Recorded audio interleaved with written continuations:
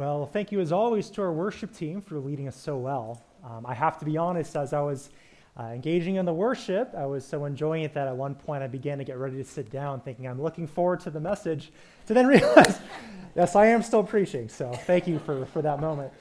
I do want to say it's great to see all of you here. Happy belated Thanksgiving. This week is one of my favorite weeks of the entire year, not just to preach, but in general. One of the reasons I love it, especially on a Sunday, is you could definitely see as people are walking just a little bit slower. You know, you can almost see all of us weighed down by the turkey and the gravy and then the mashed potatoes. But we made it. We're here. And it's really good to be able to worship together. One of the reasons I love this week in particular is some of the traditions that we have on last Thursday. I know that for a lot of believers especially, we take that time to go around and just recognize what are some of the things that we have to be thankful for. What are some of the highlights of this past year that we can look back and say, God, I'm so grateful for what you've done in my life. And I know that we did that even this last Thursday with some friends from church, and I'm sure a lot of you did that as well. There's all kinds of things that we're typically thankful for. You know, for some of us, that's the good health that God has finally given us. Maybe you've had a struggle the last couple of months or years, and so you recognize that it's a joy to now be in a place in which you're feeling better. Maybe some of you have had some type of promotion at work or something has gone really well in which you're able to say, God, I'm thankful for what you've done, even in my job, to allow me to be in the place that I am now.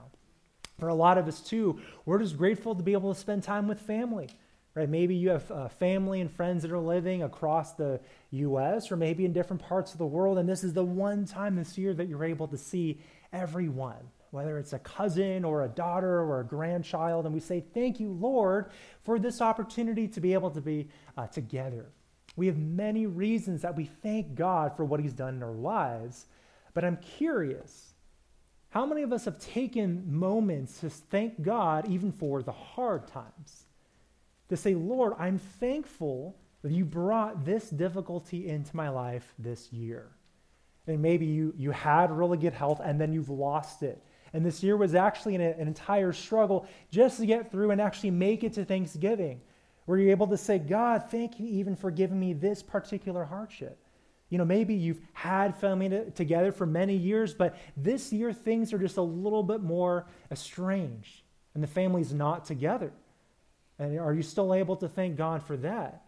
Or maybe your job has actually taken a sour turn. What you had or what you thought was going to be a great job and career is suddenly going down the toilet and you're beginning to wonder what on earth is going on. See, there are many times where as we're going through life, it's not always going to be the peaks, but it's actually going to be the valleys where you're going through hardship. And yet what we're seeing in Scripture is that we still have reason to praise and thank God. I think about last week's sermon from Pastor Rich, a wonderful message about the importance of spiritual pruning. And even there we were saying that as believers, things aren't going to always go nice and dandy. They're not always going to be this wonderful, wonderful reality that we want. We are going to experience hardship and suffering. Of course, for the name of Jesus Christ, first and foremost, as we're seeking to make him known, you're going to be persecuted for that. But there's all kinds of reasons that as believers we go through difficult times. And I love how Pastor Rich alluded to James 1 several times in last week's message, the importance that we can have joy even in our hardship. And that's exactly what we're going to be looking at this morning. The fact that as believers, we don't only see the good in what's going on in our hardship, but we actually have reason to rejoice, to say to God, thank you. Thank you for bringing that hardship and trial into my life. Thank you for allowing me to experience it because I know it is being used for my good. And so you can think about this message as an unofficial part 2 to what we heard last week. How believers should respond to and think about our hardships. And so this is a passage that I think we know very well, but it's also a passage that we often neglect to actually practice as we're going through difficult times.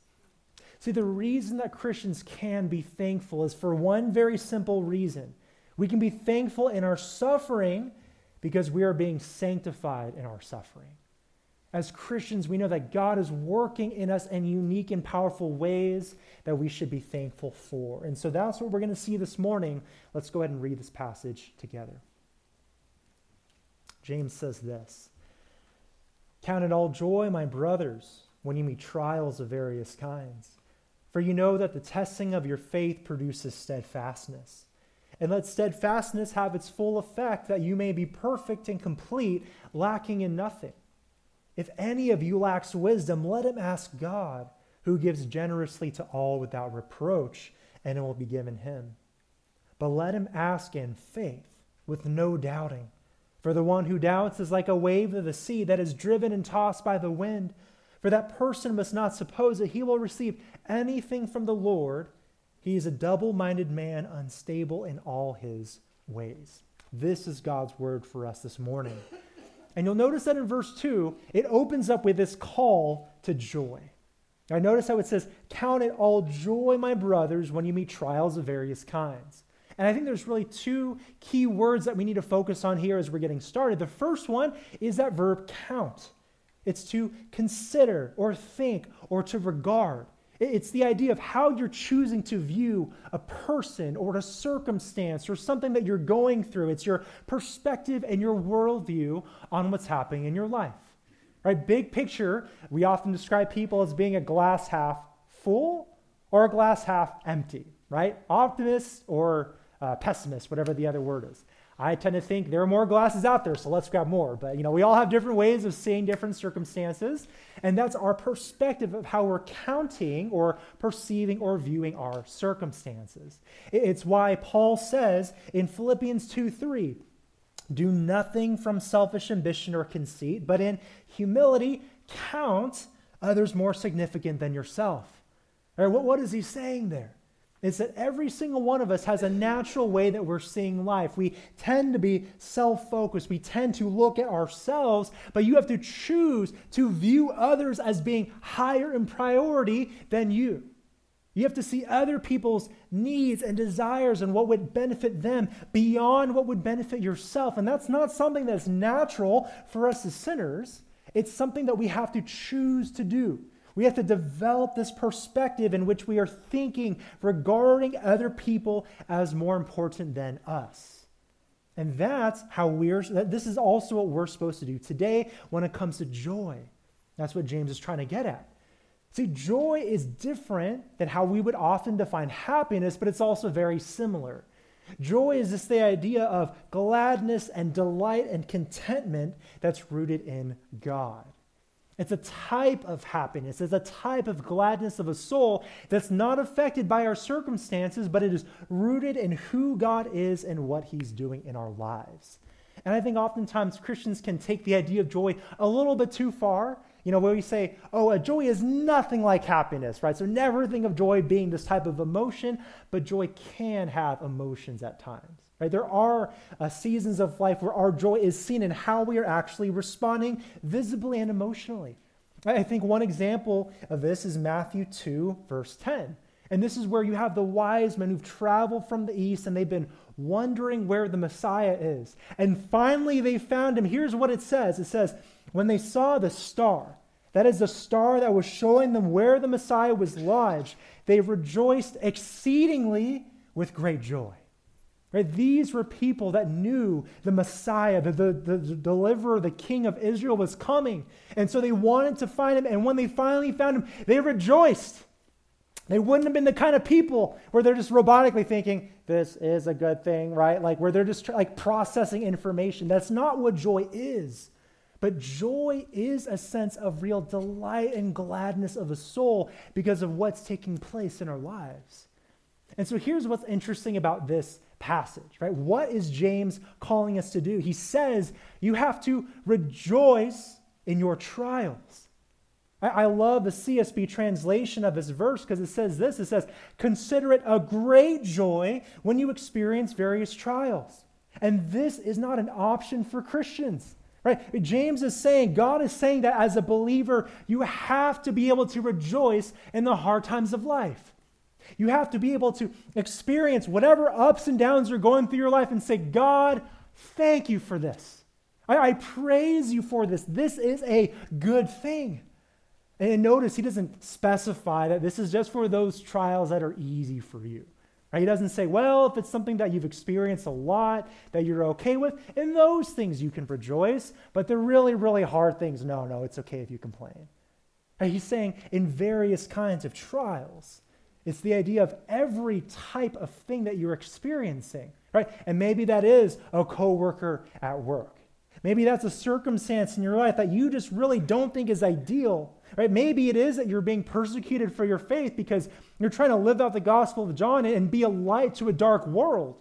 Whatever the reason is, you're going to experience all kinds of suffering, and in every single one of these, our call is the same, that we must be joyful, we must rejoice.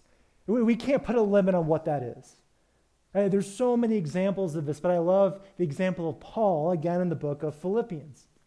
If you know the context here, Paul is now in jail for preaching the good news of Jesus Christ, right? There were people that did not like what he was doing, and he was thrown in jail for misunderstandings. He was in a very difficult situation. The jails of that day are nothing like the jails of today. If you've ever been in one or seen one for different reasons, right, you'll know. You have 3 meals a day, if not more. You have cushy beds, you can get a TV, you can have all types of luxuries and things that make it an enjoyable experience. But joy, or what Paul was going through in jail is nothing like that. It was a horrible, dank place that people would hate being in. And what makes it worse is that in this time, Paul understands that there are his enemies, people that hate his guts, and they're willing to do whatever it takes to spite him and make him feel bad. To the point where some of these are even preaching the gospel, right? But not for a good reason. They're preaching the gospel because they know it's going to get at Paul. It's going to make him feel bad. But what does Paul say even to that reality? Right? In Philippians 1:18, he says, "What then? Only that in every way, whether in pretense or in truth, Christ is proclaimed, and in that I rejoice." And think about how horrible that would be to know that there are people who hate you and they're only doing these good things of preaching the gospel to get at you. And he says, even though they're doing it for the wrong reason, even though they're trying to stab me in the back, I rejoice because the gospel is going forward. That is the posture that every single Christian needs to have. That whatever hardship we're going through, whatever difficulty we're experiencing, we have reason to say, praise God. And how crazy is that statement, right? This goes against everything that you and I naturally think about when we go through hard times. Because whenever we have a difficulty, we don't view it as a good thing. We view it as a bad thing, don't we? And we do everything we can to get away from it, to run away from the problems, to fill ourselves with other positive emotions so we don't have to deal with the circumstances that's in front of us. And there are so many ways that we can try to do this, right? Some of us might like retail therapy. You're going through a difficult season of life, so what do? Well, it's Black Friday. Let me just buy a bunch of stuff so I can feel better. Oh, I finally got that TV that I really wanted. I feel so good now. Right? You try to numb the pain of what you're going through by buying stuff, and it's never really dealing with the heart of the issues. For some of us, you respond to difficulties by lashing out in anger or sinfully at other people. Right? It makes you cranky, and so you yell at people just so you feel better because you're releasing some of the anger that's inside of your heart. But that's not honoring God. For other of us, maybe you're taking medication or pills. Right? You're saying, this is such a bad situation. I just want to feel good inside. And so here's a medication that I know will numb the pain for a bit so I feel a little bit better. And maybe some of you, as you're experiencing difficulties, your desire is to run away or to move. Maybe that's why some of you moved to Missouri, because you left a state that you just didn't like what was going on there. Or maybe you quit your job because you just can't handle whatever pressure that you're going through at that moment. You say, this is too much, I don't want it. In so much of how we live our life, we view trials and circumstances as bad things to get away from. And I'm not saying there's wisdom in making decisions in which you do move and do all types of different things. But the question is, how are we viewing our circumstances? Because see, what James is trying to say is that we should not seek to run, but to rejoice. Our goal as Christians is not that we see the hardships and say, I don't like that. It's that we see it and say, God, thank you. You are doing something in my life. I have a reason to praise your name for what I'm going through here. And I know that's counterintuitive, but the whole Christian life is counterintuitive, is it not? We are called to rejoice even in the most difficult of circumstances, in whatever we're going through, to say, thank you, God. And the reason we can do this is not because God is giving us some impossible command to follow. Right? It's not that he's saying, I want you to do this because a holy person would, but there's no way you can.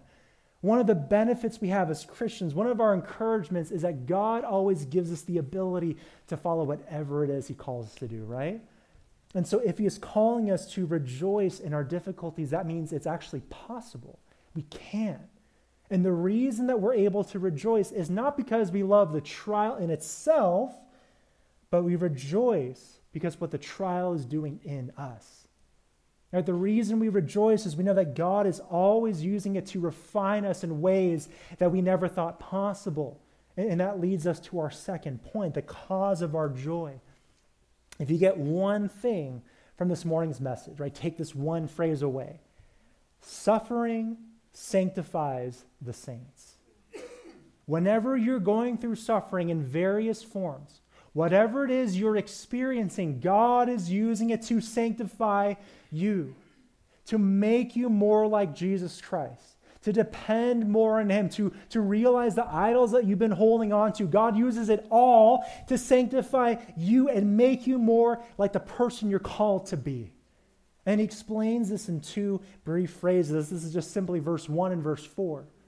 Or verse 3 and verse 4. First, in verse 3, he says this, that suffering leads to steadfastness. For you know that the testing of your faith produces steadfastness. And that word here is the idea of endurance, even in the midst of opposition. The ability to remain firm, to persevere in what you're called to do, to have fortitude even when there's resistance.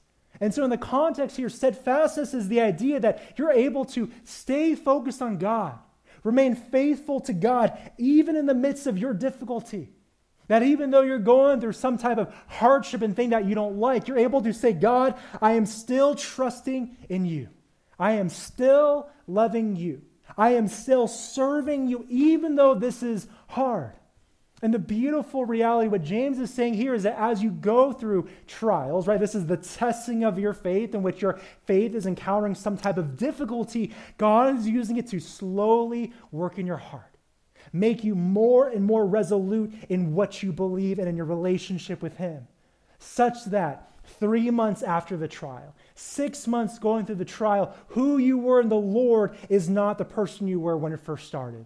Your faith is stronger. It's very much like if you think about going through an illness that's just recurring, right? Let's say it's a type of cancer that you're experiencing. The first time is going to be devastating. It's going to be difficult and it's going to be hard. And you're going to have those moments of saying, why am I going through this? But as you work through that, right? As you pray to the Lord, as he helps you and refines you, you're okay. You're able to get through it and say, Lord, even though this has been difficult, I still love and trust you. Which means then that if you experience it a second time, you're able to recover just a little bit faster. Right? Your faith is already resolute and strong. You're not going to just instantly give up. And then maybe you go through it a third time, and you're even more steadfast. And a fourth time, and you're more resolute. And each time as you're going through the hardship and you're persevering and you're trusting the Lord, your faith is stronger than it once was. Right? You don't give up on the Lord. You are persevering even in the trials. And as you build this ability, as God refines your character, you see in verse 4 that this endurance over time refines every aspect of your spiritual life. All right, it says this, let steadfastness have its full effect, that you may be perfect and complete, lacking in nothing. And James is not saying here that if you are going through trials, you will one day become the perfect man. You will never sin again. You will be good. You've reached level 100 of the Christian life. You're good and you're done. That's not what he's getting at here. See, this idea of maturity, it's the idea of maturity, that you're not perfect in this lifetime, but you're becoming more and more the type of believer that you're called to be. And the reason that this is the case is this is saying that as you remain steadfast in your trial, God does not only teach you to trust him more, he actually refines every single area of your life. Right? When we suffer, God sanctifies us in a holistic kind of way. He exposes areas of sin and idolatry that we didn't even realize were there, that we didn't even realize was the crux of that issue, but he makes us realize that there's a real sin issue going on in our lives and that we need to turn and trust in him. And I think about this idea as kind of like a wobble board. I'm currently going through physical therapy for my leg, and it's been a very painful process, as people often say, but I was told it's going to be literally pain and torture. So I've been trying to just embrace that, know that it's coming. But one of the exercises that they're having me do is use what they call a wobble board. And basically, if you've never seen this, it's kind of like half of a bouncy ball that's duct taped onto like a table, right? So you have like a board that's maybe like a rectangle or square, and then you see half of a ball that's just kind of there. And the idea is that, when you step on it or whatever exercise you're doing, that uneven surface, being a bouncy ball, forces your leg or your body part to move in all kinds of crazy ways, right? Because the surface is not sturdy. And what that does is it forces all different parts of your leg, all the different muscles and ligaments and fibers, however it works, to fire off and re-support your leg. And so when you first get on this, or at least when I first did, my leg was wobbling like crazy, right? Because this was the injured leg. I had torn my Achilles. But what happens is as you're going on that, every single time, your leg gets a little bit more steady and then a little bit more stable until eventually, after several weeks of doing this exercise, what's happening is all of those weak muscle fibers are being revealed.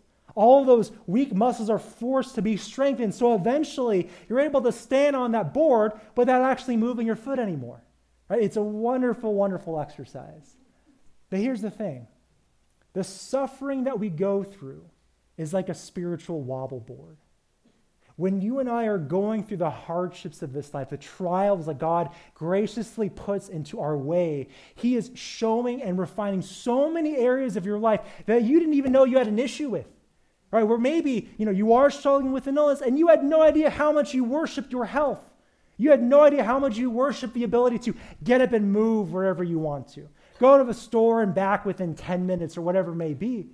You didn't realize just how selfish you were being with your own life and how you're viewing circumstances and people, and that everything was really about you.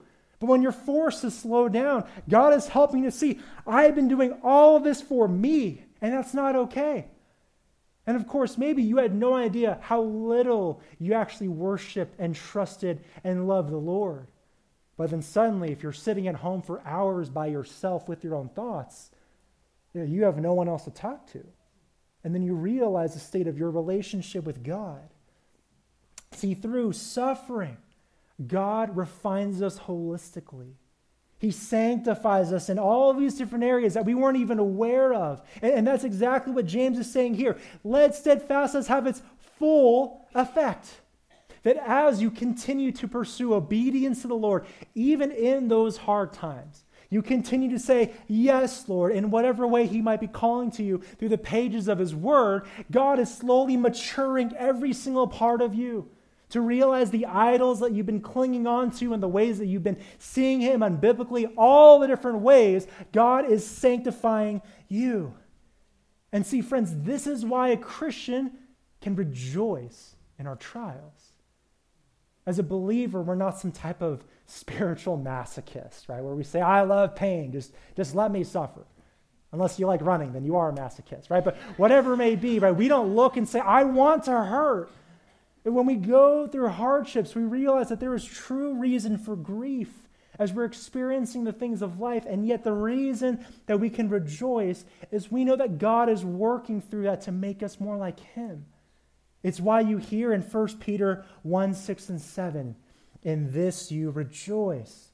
Though now for a little while, if necessary, you've been grieved by various trials, so that the tested genuineness of your faith, more precious than gold that perishes though it is tested by fire, may be found to result in praise and glory and honor at the revelation of Jesus Christ.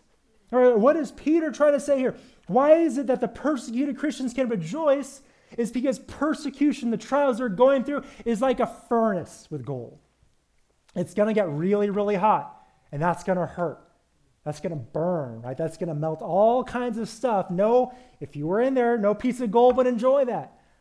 But what that does is through the heating process, right, it melts off all the other impurities. It rises to the surface and separates from the gold so that through that work of the furnace, the gold is now refined and pure, and as it should be. And see, this is what God is doing through our trials. He's refining you so you become more like his son. You are becoming more like spiritual gold. And so that's why when you go through a hardship, it doesn't mean that you're always going to be chipper. It doesn't mean you're always going to smile and say, everything's feeling great right now. But you still have a sense of joy in your soul. Right? You can have sorrow for what you're going through being hard, but still have a sense of peace and this gladness of your heart because you're saying, God, I know that you're using this for good purpose. I know that even though this is really hard, you're still working in my heart to make me more like you, and that is something I want. That is something I can be joyful about. But this requires then that as believers, we what? We embrace the trials that God's bringing into our lives. Right? That's why verse 4 says, let steadfastness have its full effect. See, when we go through the hardships of life, the proper response, which we should be doing, is to embrace it. Say, Lord, I know you are seeking to refine me. I welcome that. I lean into that. Show me the ways that you want me to grow. I am ready. But how many times do you go through the hardships and instead you run away? Where you start to get bitter at God for what he's doing.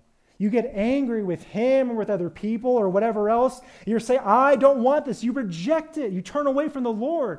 And see, the reality is when you respond to trials like that, God's sanctifying work is not going to take place. Right? If you're fighting him every single part of the way, he's not going to be working in you the way that he wants to. And so what we need in order to be sanctified by trials is to say, God, yes. God, I welcome that. Refine me as you want me to be refined. Help me to learn the lessons you want me to learn so I can grow and become more like your son. This is what we need to be able to do so we can then rejoice. The joy does not come automatically as believers, but it comes as we accept and recognize what God is doing in our lives.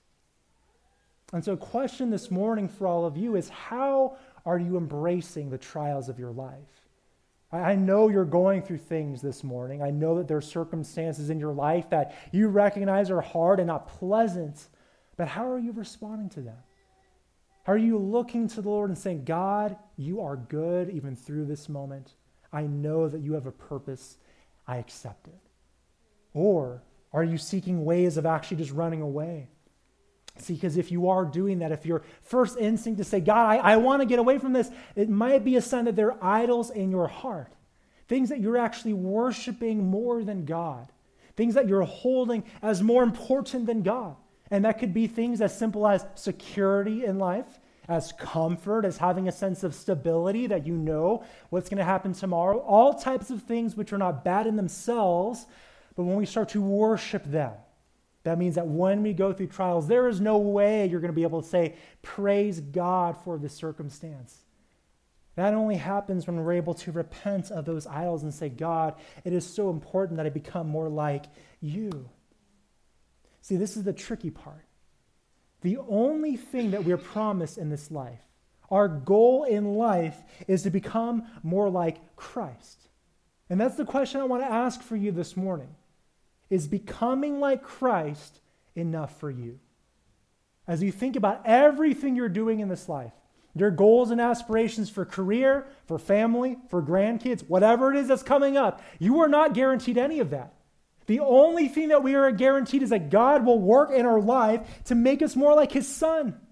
Right? That's the focus in 2 Corinthians 3:18. It says, and we all with unveiled face, beholding the glory of the Lord, are being transformed into the same image from one degree of glory to another. Right? God is using all things to make us more like his son. What we look forward to as we get to heaven is to not only know him, but is that we are becoming more like him. And so in this lifetime, you're not guaranteed a great life. You're not guaranteed that everything's going to work out just as you want. Your life might suck, but God has a purpose behind it. God is working through those hardships to refine your character, to help you see that you need to become more like his Son. And friends, is that enough for you in this life? Are you content, even if you lose everything else, to say, God, I now know you, I now love you, and in that I rejoice. And in that praise be your name. Thank you for bringing that circumstance I would have never in a million years wanted to experience. But I know that you used it in my life for my good, so thank you for that. We're not guaranteed that if you endure for a little bit, you're going to suddenly have this great epiphany or experience. That if you just endure that horrible work situation, then suddenly you're going to get the promotion that you want. Right? Then you're going to feel more spiritual and everything's going to be great. You're not guaranteed anything other than knowing that you are pleasing and honoring the Lord and he is refining you to become more like him. So is that something that you want in this life? Is that something that you are content with? Because that is the only way that we can actually rejoice in the hard times of life. It's not by holding on to the things of this world. And I know that this is a difficult thing to hear. Right? None of us, again, naturally look at the hardships and say, oh yes, I know that I can lose everything and Jesus is enough. We're not naturally there. But that's why I love the encouragement that God always gives us in his word. To know that we're not alone in our pursuit of these truths. We're not the only ones trying to do this in our own strength. God actually helps us. And that's the theme of this last section of our passage here, the comfort that we have towards our joy. The comfort is that we know that God will actually help us to be able to do this. And it's a very, very simple application for us. What do you do when you don't know how to respond to your trial? When you don't know how to rejoice in the midst of your difficulty? You pray. You say, God, I can't do this on my own. I need your help. That's exactly what you see in verse 5. It says, if any of you lacks wisdom, let him ask God, who gives generously to all without reproach, and it will be given him. Right? This is a promise. This is something that is true for every single believer. If you're lacking wisdom, just ask God. See, wisdom here is not how we often think about it in a secular sense. Wisdom is not the ability to speak in fortune cookies or to have these really cryptic sayings where people walk away like, I don't really get it, but it sounds really profound. Biblical wisdom is the ability to know how to honor God in every single circumstance of life. It's often described as skill for godly living. That's what biblical wisdom is here. And notice the context of where James is bringing up the idea of wisdom. People often use this verse as a general cry for wisdom, which I think is true and is an application or implication. But what's the focus of what James is getting at here? It's specifically wisdom for knowing how to navigate your trials. The idea is that if you don't know how to rejoice in your dark circumstance, if you don't know how to see it as a good thing, this is where you can ask for God's wisdom. You're not alone in your desire to be able to pursue that. God will help you. And the focus of this verse is that God will help us to the degree that we cry out to him. And notice that it says that God gives generously to all without reproach. I love that word generously because it's saying God will give as much as we need. There's no reservations. He is happy to do it. He is willing to do it. We just need to ask. It would be like if you had a relative who was secretly this multi-billionaire, and he's saying, there is no way I'm going to be able to spend all this money, so guess what? Have as much as you want, right? I would love to just give you as many bills as you can hold on to, right? That is a generous individual, and how would you not want to say, okay, sure, right? I'll take some. Right? I'll be able to, you're offering, you're being generous, and so I'm glad to receive that. Well, see, that's exactly how we need to be viewing this blessing or promise here, is that God is generous in his desire to give us the wisdom to go through our trials. He wants to help us. And the idea that he's generously giving without reproach is that he's never reserved about it. It's not like he's going to secretly hold a grudge against you for asking for wisdom. He is fully open and willing to help. And so how can we not ask him for help? How can we not pray and say, Lord, help me to navigate the circumstance that I know I would never be able to get through on my own? God will help if we simply ask. See, we're encouraged to pray through the pages of Scripture because we know that the God that we serve is a good God, right? He's not this cosmic genie that's nice one day and angry the next. He is always willing to help because he's a loving Father. And I love how Jesus describes in Matthew 7, 9 to 10. He says this, or which of you, if his son asks him for bread, will give him a stone? Or if he asks for a fish, will give him a serpent?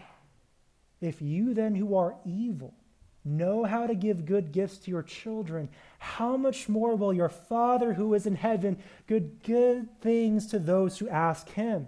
He will give you good things if you simply ask. Right? And the point that Jesus is making is that all of us are sinners, right? All of us are evil by nature. But if even flawed, wicked people who are so self-seeking and sinful in how they interact with people, if even those individuals know how to care for their kids, how much more will the perfect, holy, righteous, great God of the universe help you with what's actually good? If even sinful fathers do their best to help their kids, how much more the greatest Father? And that is the Father that we have as believers, is it not? That he is the righteous God who loves and cares for us, and he will help if we just ask. And so how much are you asking this week?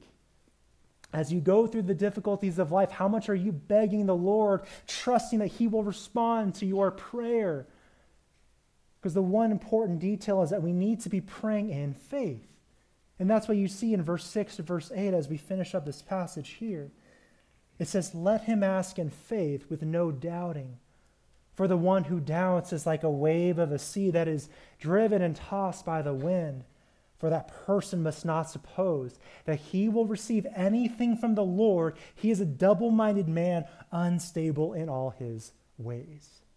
And I think that the way that you understand the doubting person here is that this is an individual that's not believing and trusting in the character of God.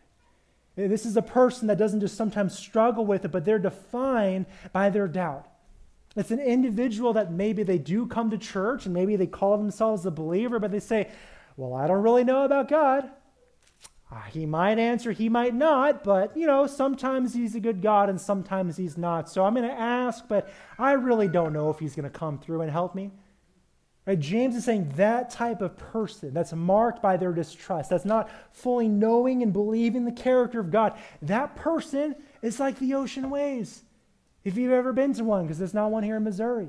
Right? But if you've gone to an ocean where you've been in that giant body of water and you know that naturally you just kind of go up and down with the motion, you have no control about how high or how low you are, that is the individual who is filled with doubt.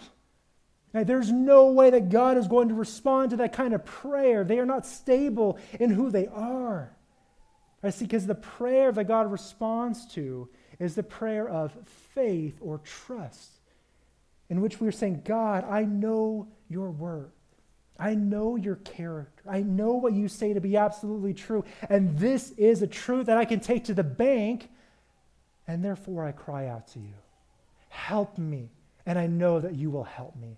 As you read God's word and read the pages of his wisdom, as you cry out and beg him for a spiritual transformation, he will do that work in your heart so that the way that you see your trials is different. So that you will see your circumstance as a reason to rejoice in.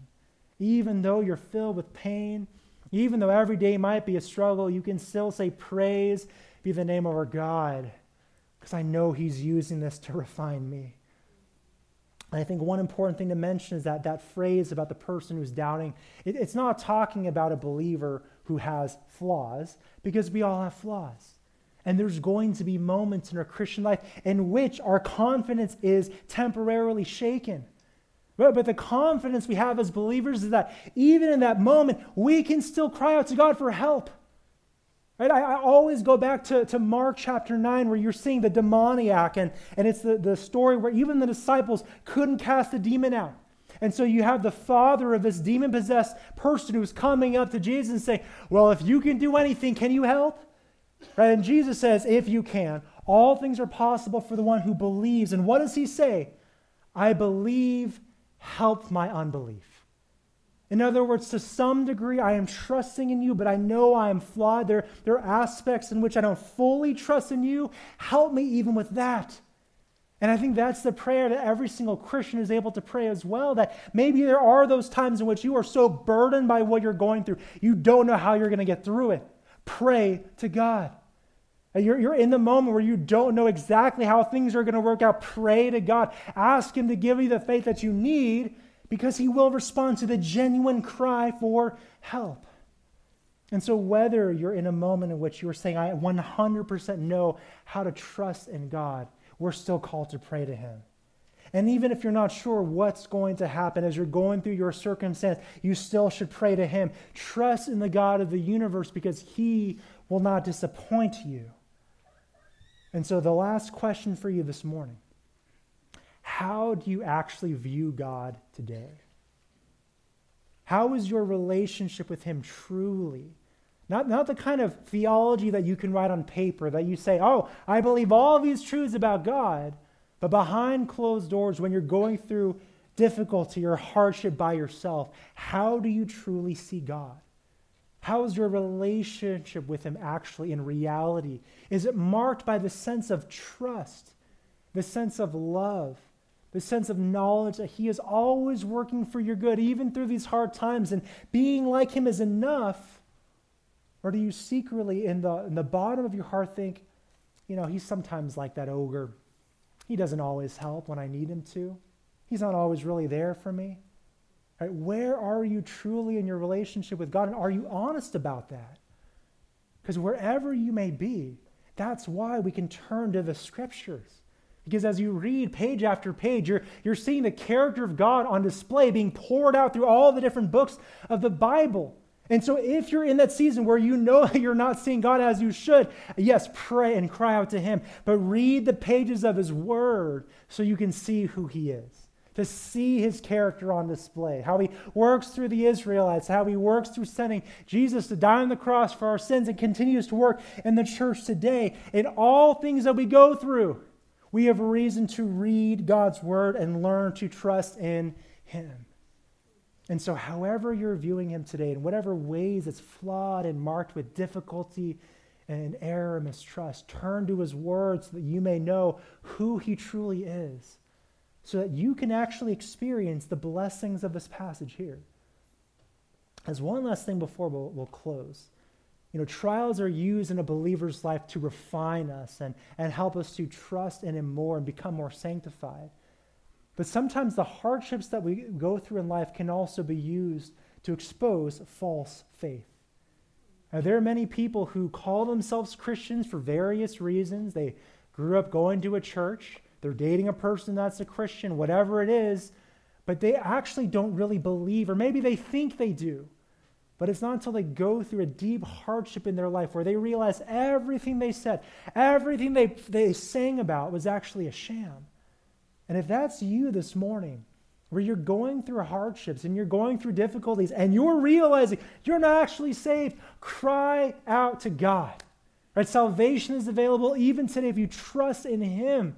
And so turn to him, worship him, so that you may receive the Holy Spirit and receive all these benefits in our trials.